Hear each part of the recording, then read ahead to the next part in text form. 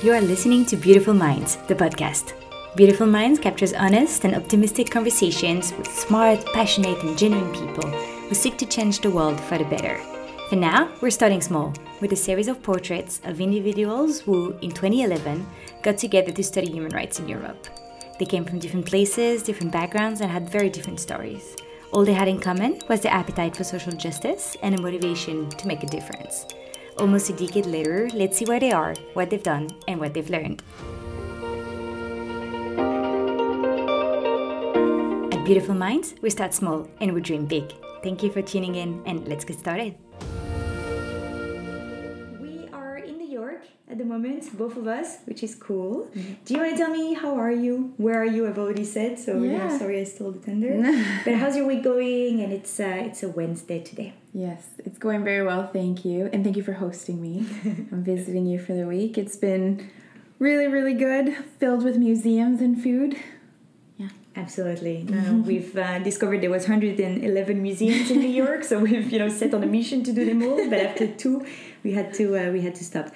Amy, you and I have known each other for what feels like a long time, and we're coming close to a decade, which is both really cool and kind of really weird because it makes me feel kind of older than I wish. But we met literally actually on the first minute when I walked into the program. Yeah. I don't know if you remember that. You're the first person I met when I joined the student accommodation where we were hosted in Sweden. That was probably the beginning of August 2011. I don't know exactly the day. I walked into the student accommodation and I couldn't find my room because the numbers were in a tiny corner, and I was really confused, and I knocked on the first door that I could find, and it was yours. And you were very nice. You explained to me where to find the number, showed me my room, and we've been, friends and very close friends since then. So it was August 2011. Do you want to tell me a little bit about where were you in your life, at that point before starting this 2 years master's? What had you been doing right before, and what had been up until then your experience of Europe? I think you had spent some time in Europe before, so. Yeah, it was. It feels like a long time ago, but then also not that long ago. So, I had applied for that master's program while I was living in Malawi. I was working with an organization that was promoting rights-based media through journalism. And I was living there at the time. I had applied from East Africa, and I had returned to Canada shortly after that and started working at a small nonprofit. So when I found out that I got my master's, I had just recently started a job. So I had spent a little bit of time in Europe a few years prior to that when I was in my undergraduate degree. I was based for a year in Sheffield, University of Sheffield in England. And during that time, that I did do a little bit of backpacking in Europe, so I got to see a little bit of it. So I had a pretty quick transition. I had a few months in Canada working, and then I quickly moved over to Sweden to start our master's. Full alert, time to kick off again. Sorry about that, bye. That's great. I mean, don't you love it when it just happens like that? Mm-hmm. And so I think you had a similar transition actually on the other side of the program. So I remember we graduated in something like June 2013. I think it was the 13th actually of June. We had a graduation ceremony in London where we all met up because the last semester we were all scattered around different places. And so we all met up in London, had this ceremony. And then a few of us spent some time in Spain in family apartments and just kind of enjoy the sun and each other's company for one last time. And then we all, got back on the plane. And where did you go? What was your immediate kind of post-graduation mindset? And what were you up to? And what was your experience of kind of transitioning back onto the labor market, onto working?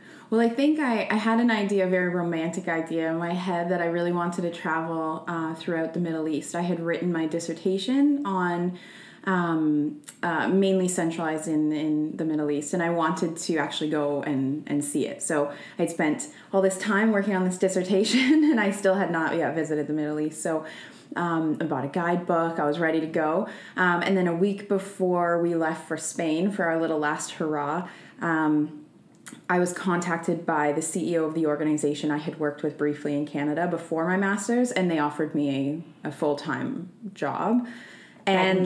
Back in Canada. And I didn't have any intention, actually, of coming back to Canada. I really loved living in London, and I had every intention of, after my travel in the Middle East, coming back to London and looking for work there. But I think at that time, a fresh graduate and a job on the table, it was an opportunity that I couldn't turn down. So I did take the job, and I don't regret that. It was a fantastic role. I came back to Canada. I thought it would be maybe a year or two, and then I would head back to London, and I just never did. I've been in Canada ever since, and that was 2013. Yeah. So we're like 6 years down the line, and you're still there. But actually, things could change anytime soon, right? Yeah. Because you recently got some kind of exciting news, and I actually feel super... not jealous, but really happy for you, because I would love to have several passports. And so you recently got a British passport, which makes you an official European citizen, which might not be for long. I'm sorry to remind everyone of that, but yes, you just got a British passport. Does it change anything for you? I mean, I'm sure you've had this kind of on and off, relationship with the European Union. You were on a scholarship from the European Commission when we were studying, and so you've kind of benefited from that, social welfare utopia that the EU can be sometimes. And what is now your relationship to kind of the European dream, if there is such thing, or at least to what being European or having a European experience can mean? Has it evolved? Yeah, I feel really conflicted actually about it. I think that growing up, I always had a very strong connection to my Scottish heritage.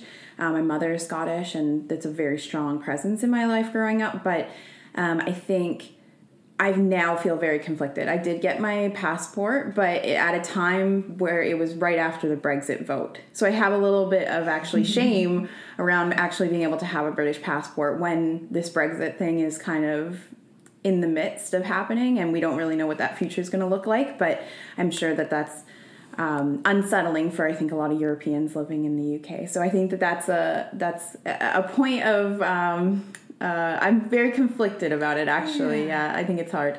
But let's not go too far into the more basic conversation. I don't want to talk about this a bit too early. I haven't even finished my first coffee yet. This is not morning conversation. So let's go a little bit deeper into your actual work, and into what you've been doing for the past few years, or at least since you graduated and came back, to the NGO and the kind of charity sector, which now you've been working in for close to a decade, I assume, before the masters and a little bit after. You're based in Toronto, in Canada, and then you visit all of those projects that you fund and manage grant with and for. So do you want to explain to us a little bit how this works? I think there's a lot of people who don't have a clear idea of how the kind of international foreign aid sector in general works, where is the money coming from, what is your involvement as a Canadian in the project when you visit Bangladesh or Malawi, what is the kind of division of labor and the decision-making process? How is it scattered across, all actors involved in this project? So my work is funded by the Canadian government. So I think in a lot of ways the Canadian government does kind of set the agenda for sort of sectors of focus and areas of focus, as well as countries of focus. Obviously, our organization has their own kind of agenda as well, but that it often very closely aligns with the Canadian government. My projects are mainly in the health sector, so maternal newborn child health was really the original agenda under the Conservative government in Canada. And after Trudeau became Prime Minister, the agenda started to kind of open up to include more sexual and reproductive health and rights. So my projects both are focused on kind of those two, overlapping sectors. So we work in, like you said, in Malawi, in East Africa, and also in Asia, in Bangladesh is my other area of focus. But yeah, I think in terms of division of labor, at the Canadian National Office, we are, accountable to the Canadian government for how we use the funds, and for fulfilling, our targets that we set out at the outset of a project. So we have our outcomes that we want to achieve, and then we have all of the targets that we set to achieve those outputs and our progress towards our ultimate outcomes. So I think that we're accountable to the government for those. In the countries, I think that those teams are very focused on implementation. And, dealing with the day-to-day stresses and challenges of implementing in so many different contexts. So when it comes to decision-making, those teams have a lot of decision-making power. I think that we really rely on them to inform us how the project should take shape and what changes we need to make every year when we do like our annual work planning, or even, throughout. There can be a broad range of challenges, everything from weather to, elections and, areas where we need to change focus because we're seeing not the impact that we want to see, unintended consequences of our work. And we need to, take stock of those and reassess and come at it another way again, or change our approach. So I think in terms of division of work at the Canadian office, we have a large matrix of experts in various fields that would relate to the project. So we have gender equality and inclusion, we have health experts, we have sexual reproductive health experts, we have environment and climate, we have several different areas of expertise. As the program manager, it's really your responsibility to operate within that matrix and to make sure that all the people who need to be engaged are engaged. Yeah, that you're pulling in all the right expertise and it's kind of... Exactly. And so it's kind of a bit of like a juggling act often. But yeah, it's always a challenge, always, operating within people's availability and, making sure all the right people are at the table for the conversation is really, really a crucial part of my job. Yeah, I remember super clearly, I think when we graduated from a master's, I felt this limitations, in my own profile because I didn't have a substantial expertise. And then I realized that in a lot of very kind of transnational, umbrella organizations that have a lot of satellite units everywhere with projects in the field, headquarters, and then a lot of involvement at the global level as well, in terms of advocacy at the UN and all of this.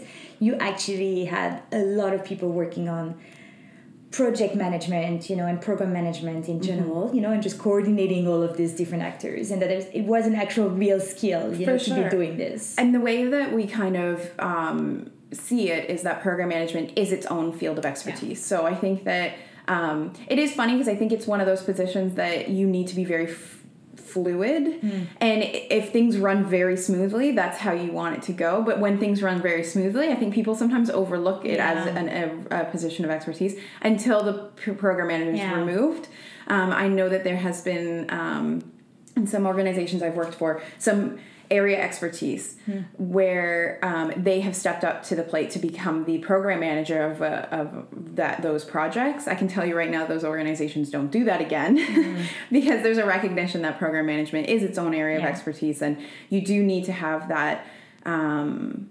It's both detail oriented and kind of big picture, looking at like outcome level, and having that perspective is very different. Writing reports for donors and stakeholders is a very different,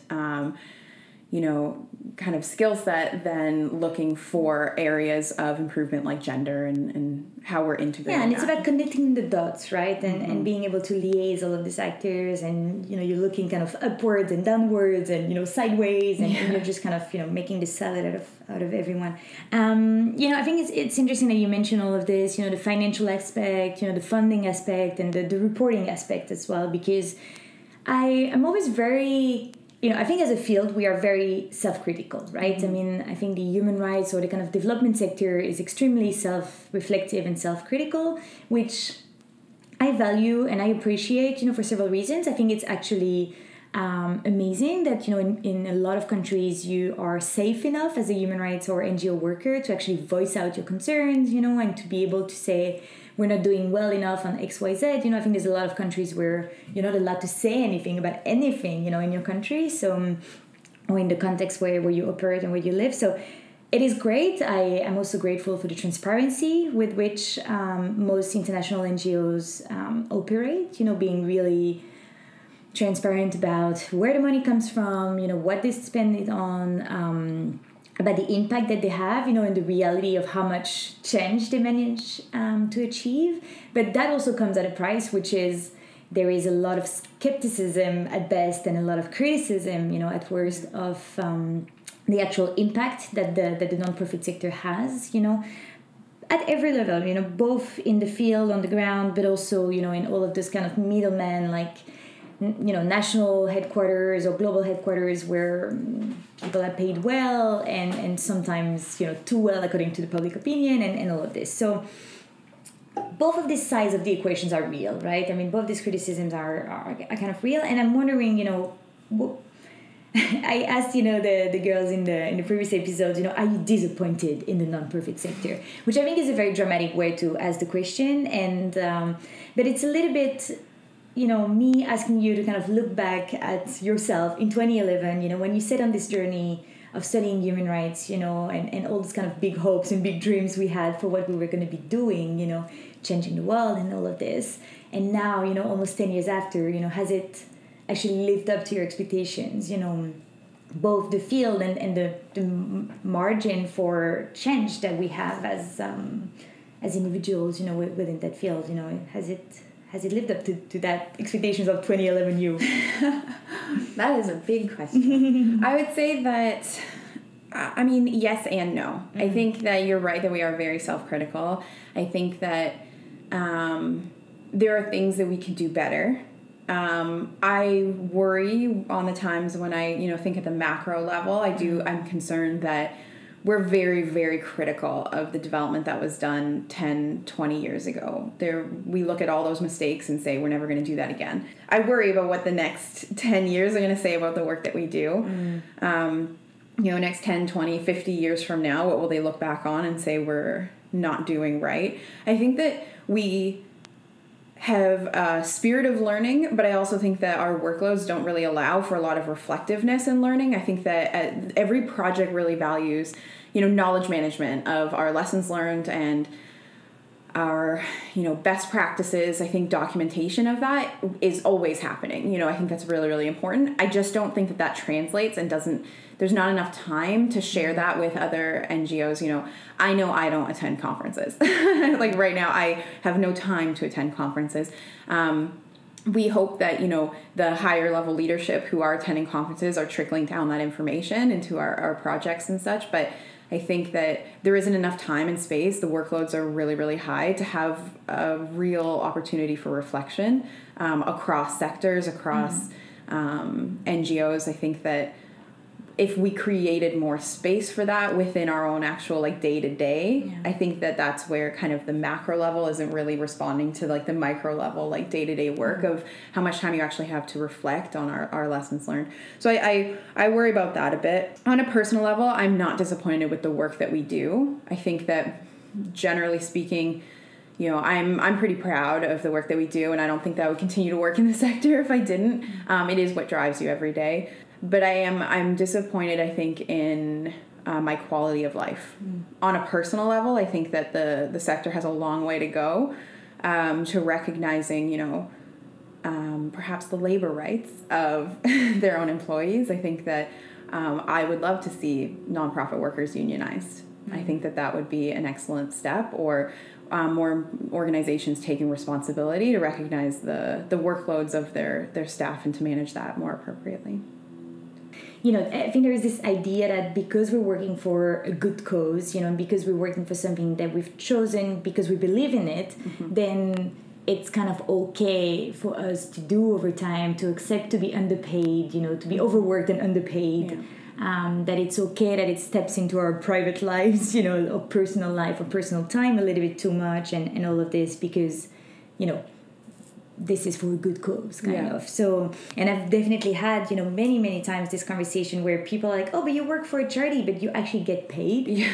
And I mean, it happens less and less now because I think I'm a little bit older and people assume that, yes, of course, I'm getting paid for what it is that I'm doing, but I feel like we have to self-justify a lot when we work in this field, and it comes with this very kind of strong, burden of, because it's value-based and because it is beliefs-based, you definitely have very high expectations of your commitment, of your dedication to your work that goes beyond what the salary that we receive, should buy, from us, kind of. And I think, too, that when you invest in this sector, you will avoid some of those mistakes that were made in the past, right? Like, I think that having, people who are driving the agenda, who don't have the expertise or the background or the education in the sector, who haven't studied, human rights and development, I think that when those people are the people in the driver's seat making decisions, that's when bad development happens. And I think that if we want to avoid that in the future, then we need to invest in the people who work in nonprofit to do great development work. I've been thinking a lot and talking a lot with many, many different people about what does success look like, in our field. Because when we have goals and ambitions that are just so huge, if what an organization like Save the Children is doing is they're trying to educate every children in the world. Mm-hmm. They're trying to ensure that no one dies before the age of 5 because of malnutrition or poor access to healthcare and all of this. When the goals are so huge, mm-hmm. and obviously we haven't achieved them yet, how do you measure and how do you get satisfaction from your progress, Yeah. And I think it gets very overwhelming as an NGO worker when what you're doing is not only huge, in terms of goals, but also very hard to quantify. We're not making money, we're not making profit, we're not making numbers, we're not selling units of anything, so everything we do is qualitative. Not everything, but a lot of what we do is qualitative. And of course, there are a lot of efforts to measure impact, by saying how many kids are we sending to schools, mm-hmm. How many teachers are we training, this kind of thing. Yeah. So there are numbers that you can put onto your impact and into your progress, but the end goal remains really, really, really far in every single field. Do you get overwhelmed, by this kind of, back and forth between this gigantic long-term goals, and this very sometimes trivial, mini kind of tasks, and measurements, impact, that you have on a daily basis, and you feel like, okay, we're never going to get there. It's going to take too long, how do you define success for yourself, and for your team and for your projects? So I don't know if you have any take on that. I think that first of all, I think the SDGs are so essential in kind of harnessing the power of the nonprofit sector, the billions of dollars that are being poured into this. It gives us a shared vision, which I think is really, really, really important. So I will say that. I think that for my day-to-day, I only really think about the SDGs during the development stage of any project, right? Mm-hmm. In the planning stage, and when we're kind of defining out those outcome level, output level, and indicators that would inform our success, right? So I think that we're very targeted in how we value or how we measure impact or success in our projects. And they are very much tied back to the SDGs. But I think what it doesn't do a great job of is recognizing kind of some of the more unintended consequences or positive or negative of the work that we're doing, because we do get kind of pinholed into these narrow ideas of what success looks like. And what, like you're saying, like how many kids are doing this or whatever, right? Like, are we meeting our targets on training and health workers and things like that. So I think that we can get very, narrow focus in on how we look at success in different projects. I think for me personally, if I personalize it and the things that I feel the best about, probably tied back to my concerns about the sector, is really when I catch something or our team recognizes something that we're doing that's having a negative unintended consequence, and we're able to course correct.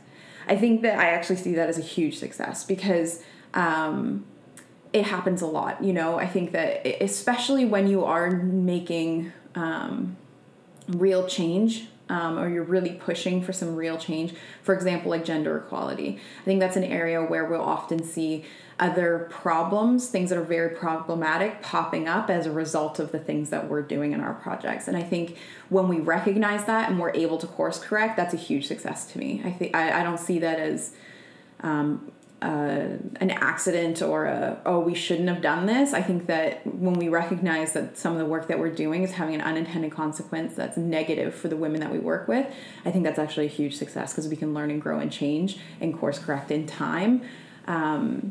And maybe we'll notice another unintended consequence of our course correction, but then we'll continue to correct our course. So to me, that's the biggest success, is I go home at the end of those days feeling like, okay, we did something good because we recognized something wrong and we're making a change. So, and then it's great to feel like you can trust that the systems you have in place actually, bring up this kind of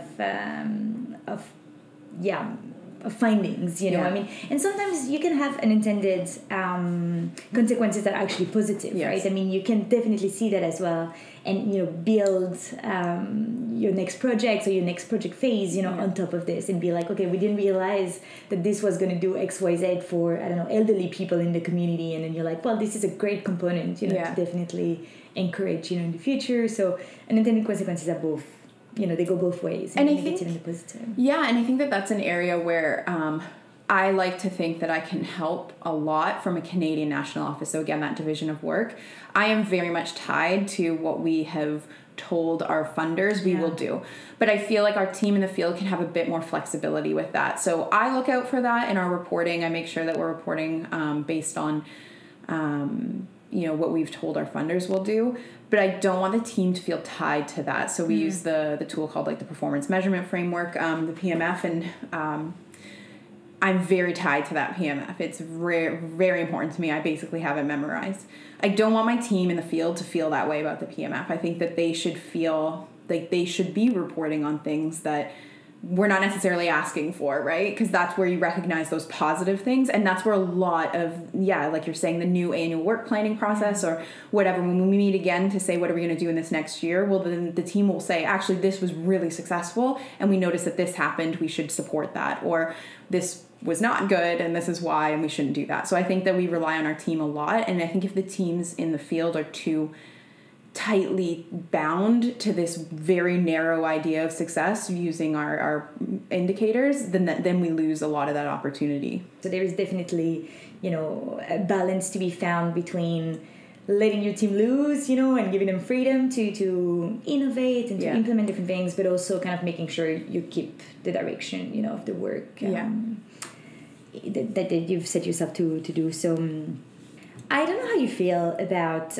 your life, and your kind of work-life balance, or kind of the boundaries between your personal life and your work life. I mean, I wonder what works for you, and how you manage to find something that is satisfying in terms of drawing a line, between your work and your kind of personal space, both your mental space and your kind of physical space, and when you travel for work so much and all of that, right?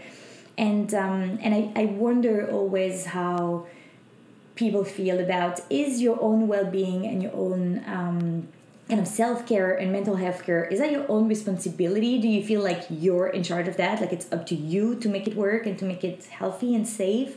Or are you confident that the kind of organizational setting in which you operate gives you, the kind of tools and the, boundaries to actually protect yourself, from being overworked, from, burning out and all these kind of things, I mean, you pose some really good questions there. I think it's a shared responsibility. I think that being mindful, practicing, stress reduction techniques through breathing and other things are fantastic.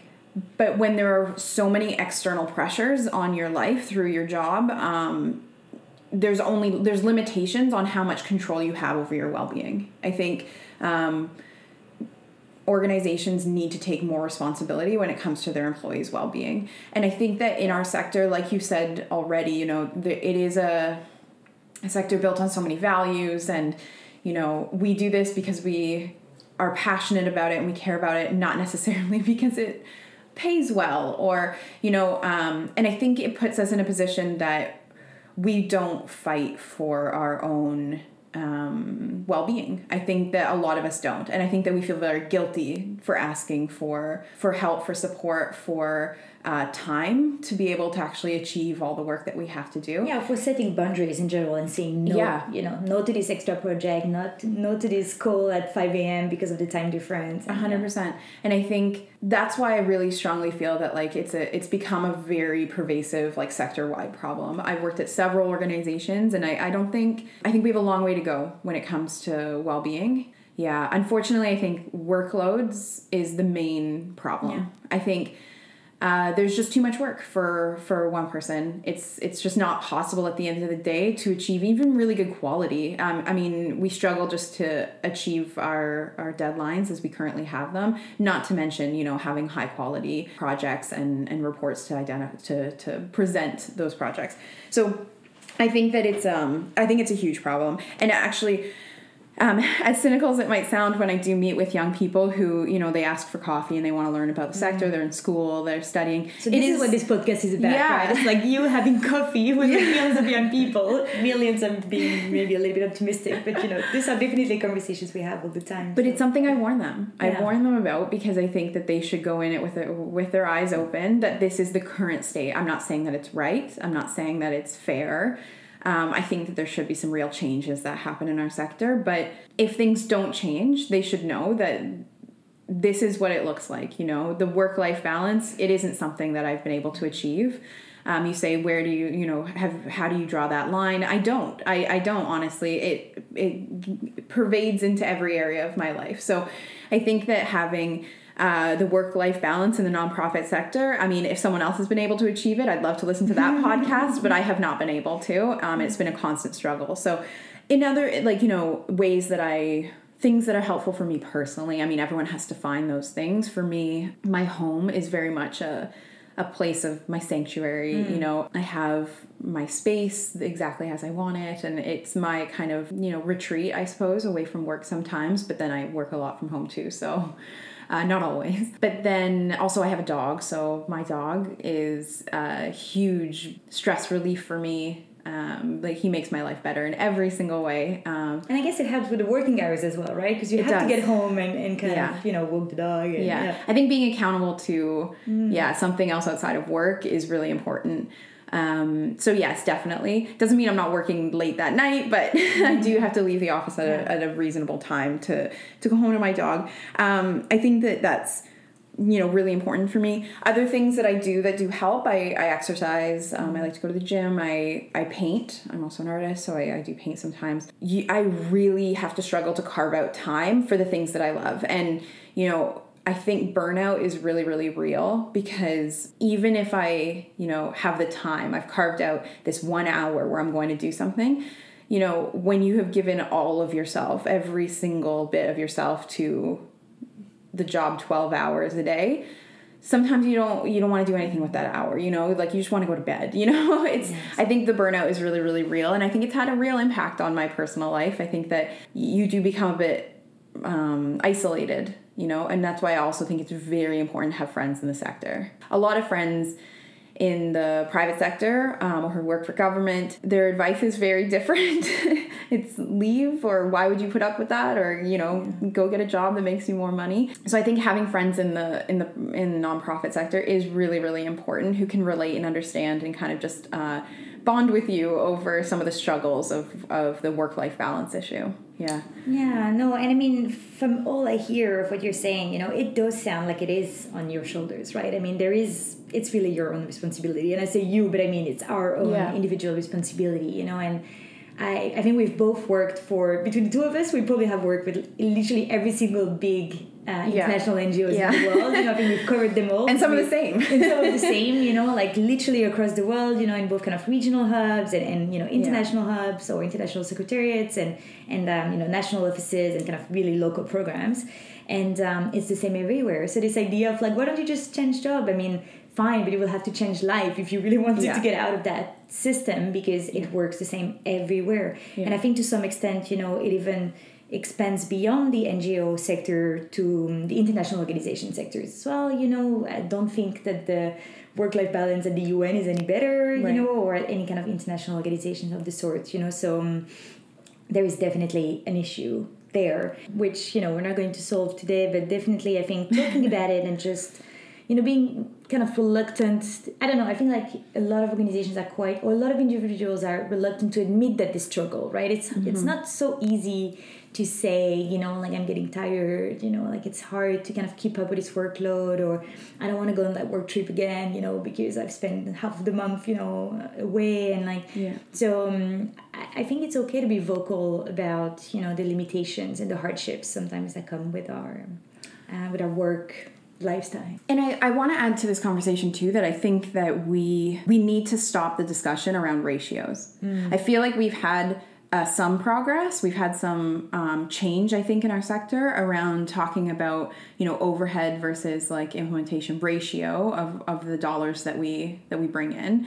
But I think it's very, very damaging, and it leads to these unrealistic workloads on individuals because we have to be careful about our ratios. I think, like, going back to what I said, if we want to have very good development, a lot of that does need to be invested into the kind of work that we do and the people who are managing that work. So, I mean, and I'm not talking about an unrealistic ratio. I'm not talking about, half of our money should be spent on our staff. That's not what I mean. But I think that, investing in good development means investing in the people who do development. And I think who do good development. And that would lead to more varied expertise, more diverse expertise, and more time for focused on our deliverables and focused on quality of implementation and learning. I think the sector has a long way to go when it comes to that. No, absolutely. And I actually, I've been thinking more and more that we're just trying to do too much. This sector is just trying to sort out everything under the sun, and it's very common to find organizations and projects, that are targeting literally 5 different issues that have very little connections, and now there is this kind of requirements that we need to be aware of the kind of gender equality side of the project, and the kind of climate, environmental impact of it. And so, there is this kind of added layers and layers of complexities to the projects where, before you were trying to just build a school. And I'm not saying that we should go back to the old days of, kind of pure development work where you just kind of send books to whatever countries, but I think it's trying to do way too much, and it's just over complexifying issues that are already really complex and multifaceted, and definitely have a lot of different components and a lot of different actors involved in it. But sometimes having a project that is not trying to just sort out maternal health care for the whole country for everyone would actually be helpful, and kind of, we are sometimes counterproductive. By trying to do too much, we actually end up doing very superficial work. Whereas if we were to target this one village, or this one region, and just kind of do it well, and do it for a long time, and then replicate, what we've learned at that kind of smaller scale, to other places, then, which to some extent I think is, was at least at some point, the original idea, but there is such an intense competition for funding, that this competition is leading organizations to kind of oversell, and overpromise the work that they're going to be doing, and the impact that they're going to have, and as a result, the risk of under-delivering just becomes a reality, right? So I think that there should be maybe this, race to the bottom, should stop with organizations just admitting that their expertise is niche and it's this, and this is what they do and what they do well, and that's all they're going to be doing, they're not going to be covering, like satellite issues to the project. So I don't know if you have anything you want to add.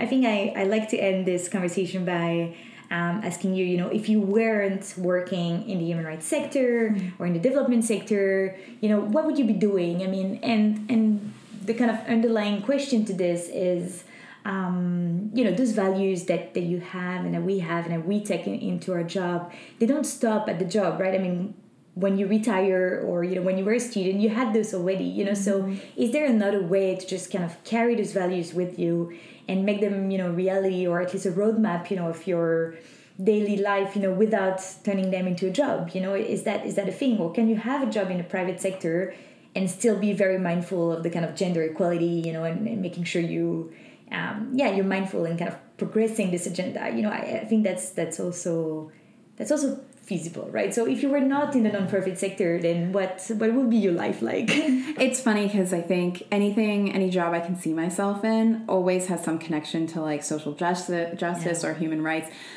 It's hard to imagine myself in anything else. I don't think I would feel as passionate about anything else.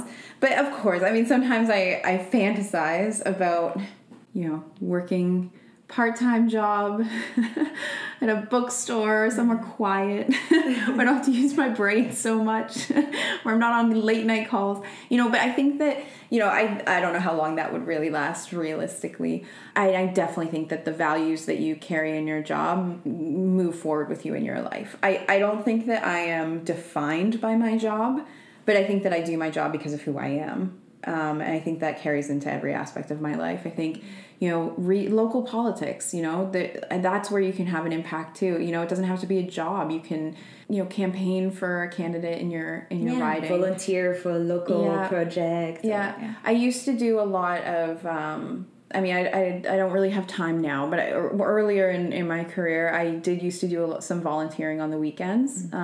Every now and again, just doing kind of like working in a soup kitchen.